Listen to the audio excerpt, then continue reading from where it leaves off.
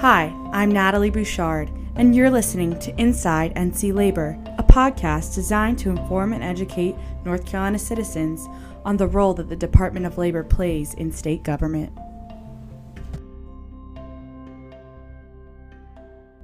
Welcome to the third episode of Inside NC Labor.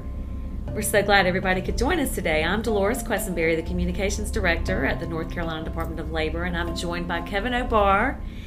And we are so happy to have you here today, Kevin. Thank you, Dolores. It's good to be here. Tell the listeners today which bureau you're with and a little bit about what you all do. Sure. Well, I'm with the Consultative Services Bureau, and our program assists small employers all across the state, and especially those in high-hazard industries. We go assist those employers and walk through their job sites and try to identify hazards in their workplace and eliminate those hazards, which will then drive down their injury and illness rates and save them money and keep their production up. So that is our goal. Which is so awesome. Yes. And when you say high hazardous, you're obviously not talking about your local ice cream shop. You're right. talking about... Not the library, but higher hazard industries. You can think of course, construction is a high hazard industry, logging, long-term care, manufacturing industries, yes. And we sometimes look at for specific chemicals like lead or asbestos or silica. We have a longer list than that, but we'll go anywhere those chemicals are that we keep our eye on, and we go all across the state. And I think it's really wonderful that we have this program that is free to employers. We say you're consultants because you are safety and health consultants, and you provide a free service to employers to go in and do an assessment of their business to help them improve their workplace safety program. That's correct. We will look at the written program. You said program, which makes me think, written policy and procedures, written programs. We will review those and see if there's any improvements that can be made. We talk to the employer about the overall program and how it's implemented in the workplace, so the employees get involved, the upper management is committed, and there's a whole other list of criteria that we look at. And so it's not just walking around looking for a frayed extension cord, but it's the broader, deeper look that can help strengthen the company's program and have really long-lasting effects. So part of that involves going in and actually finding hazards and eliminating these hazards. Yes. Is there a certain number that stands out in your mind? Like if you go into a certain business, are there a certain number of hazards that exist, or is it just... Well, sure, it's all over the board. Sometimes an employer will invite us back. If we go through in a couple of years, they'll invite us to come back again. And our experience is, as it should be, that the number of hazards the second visit is lower, right? Great. So they've kept them away from their workplace. And it really just depends on the size of the business. Have they ever had any safety and health work done before? Our target audiences are smaller businesses who sometimes can't afford a full-time safety and health professional. And so we're available for free, as you mentioned, to go in and just provide safety and health services to them. The employer does not get any fines or citations. Our services are confidential. And consultants we have in the Bureau are professionals, that we have certified industrial hygienists, certified safety professionals, really highly qualified personnel that can come to the job site and provide the service. And you mentioned something really important, that it's confidential. And just so the listeners understand, that means you cannot share the information that you find with compliance. That's correct. We do not. And explain why that is so important. Well, I understand that a small business owner, maybe in a rural county, might not want to call OSHA to come visit.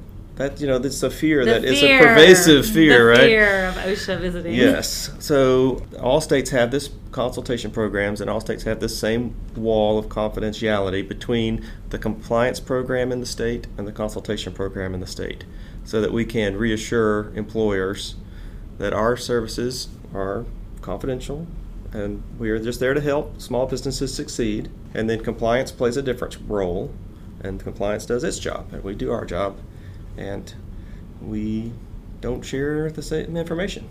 That's great. Yeah. Is it simple for a business to contact you all, and how does that process work? Who initiates that? Right. So to actually initiate the process, the employer would need to make a request to our office.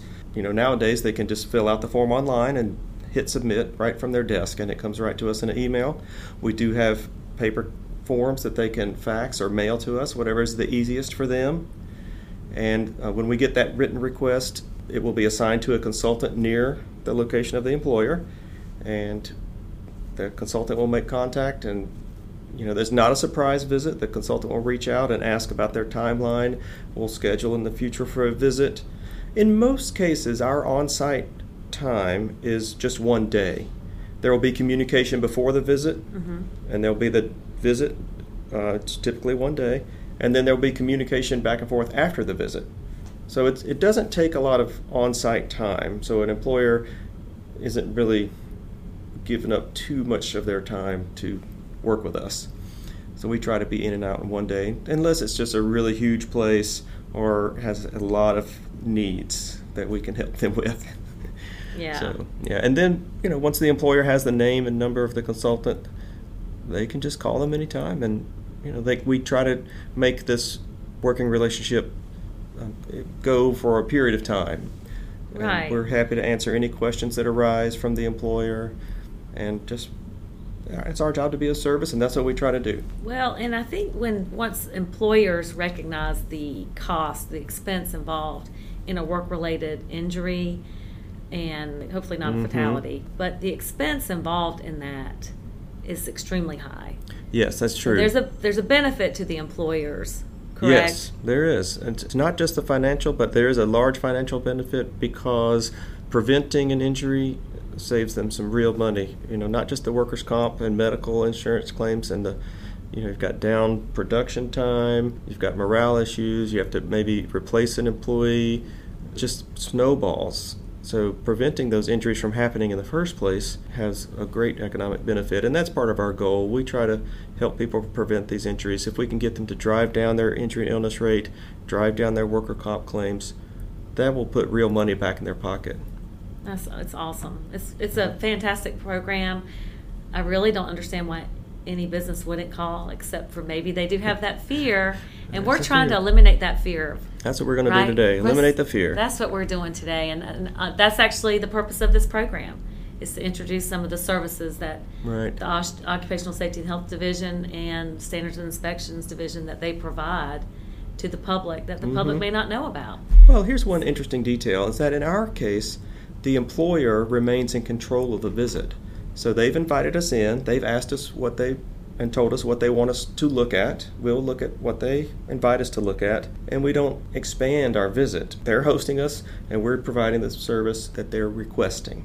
Whereas in a compliance visit or other inspection types of visits, it's the inspector who's really in control of the visit legally. They can expand the scope if they need to. They can go behind the door they want to look behind. And in our case, the employer can just remain calm and rest assured that they're the ones in charge of the visit. They're hosting us, and we're there to help them. That's wonderful. Look at what they want us to look at. Now, before we wrap up today, Kevin, will you just talk a little bit about the SHARP program?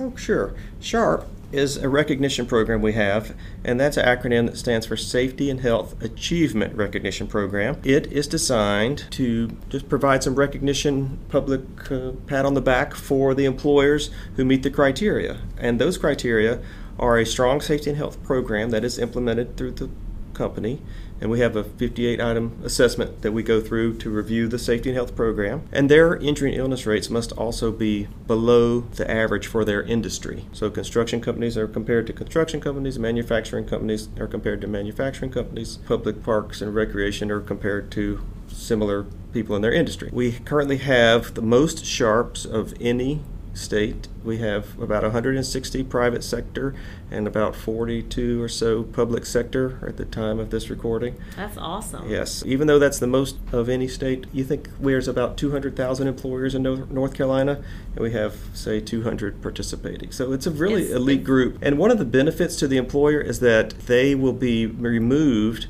from the compliance general schedule targeting pool. And the general schedule is what people typically think of as the random OSHA inspection. Companies that participate. Another small benefit, right. Another small benefit. The employers that participate in SHARP are not on the list for the random OSHA inspection. That's awesome. And Labor Commissioner Cherie Berry loves to go and present the flag. She does. At these sites Yes. all across the state. Yes. I've lost count how many I'm sure. how many ceremonies she's attended. Yes. Participation period is usually 2 years, and then we would go back in for a renewal visit and renew the sharp status of that employer. And the commissioner may go again and present a new certificate and a new letter of congratulations. And she has gone all over, for sure. I've been with the department for 16 years. I know you've been here a long time. Mm-hmm. It does seem as though the safety culture is changing all across the state. We have been making progress, but I'm not taking credit. I give credit to the employers who are working so hard with their staff. Absolutely. And the most recent injury and illness data is great. It has just dropped and dropped and dropped. And there's a lot of hard work being put in by people all across the state, and frontline employees, supervisors, owners of companies, and safety and health professionals, and it's really making a difference. You're exactly right. We were just so thrilled to have you here with us today to talk about this program. Thank you. It's been great. I can talk about it anytime. Should I give my phone number? Absolutely, yes. Well, of course, you can find our program on the Department of Labor's website, yes. at labor.nc.gov. But our direct line is 919-707-7846. 707-7846. And of course, we all know the 800 number, 1-800-NC-LABOR. There you go. Yeah. Thank you, Kevin. You're very welcome. I hope to hear from some people. Well, I would say that's a wrap today. Thank you for joining us today. We'll see you next time.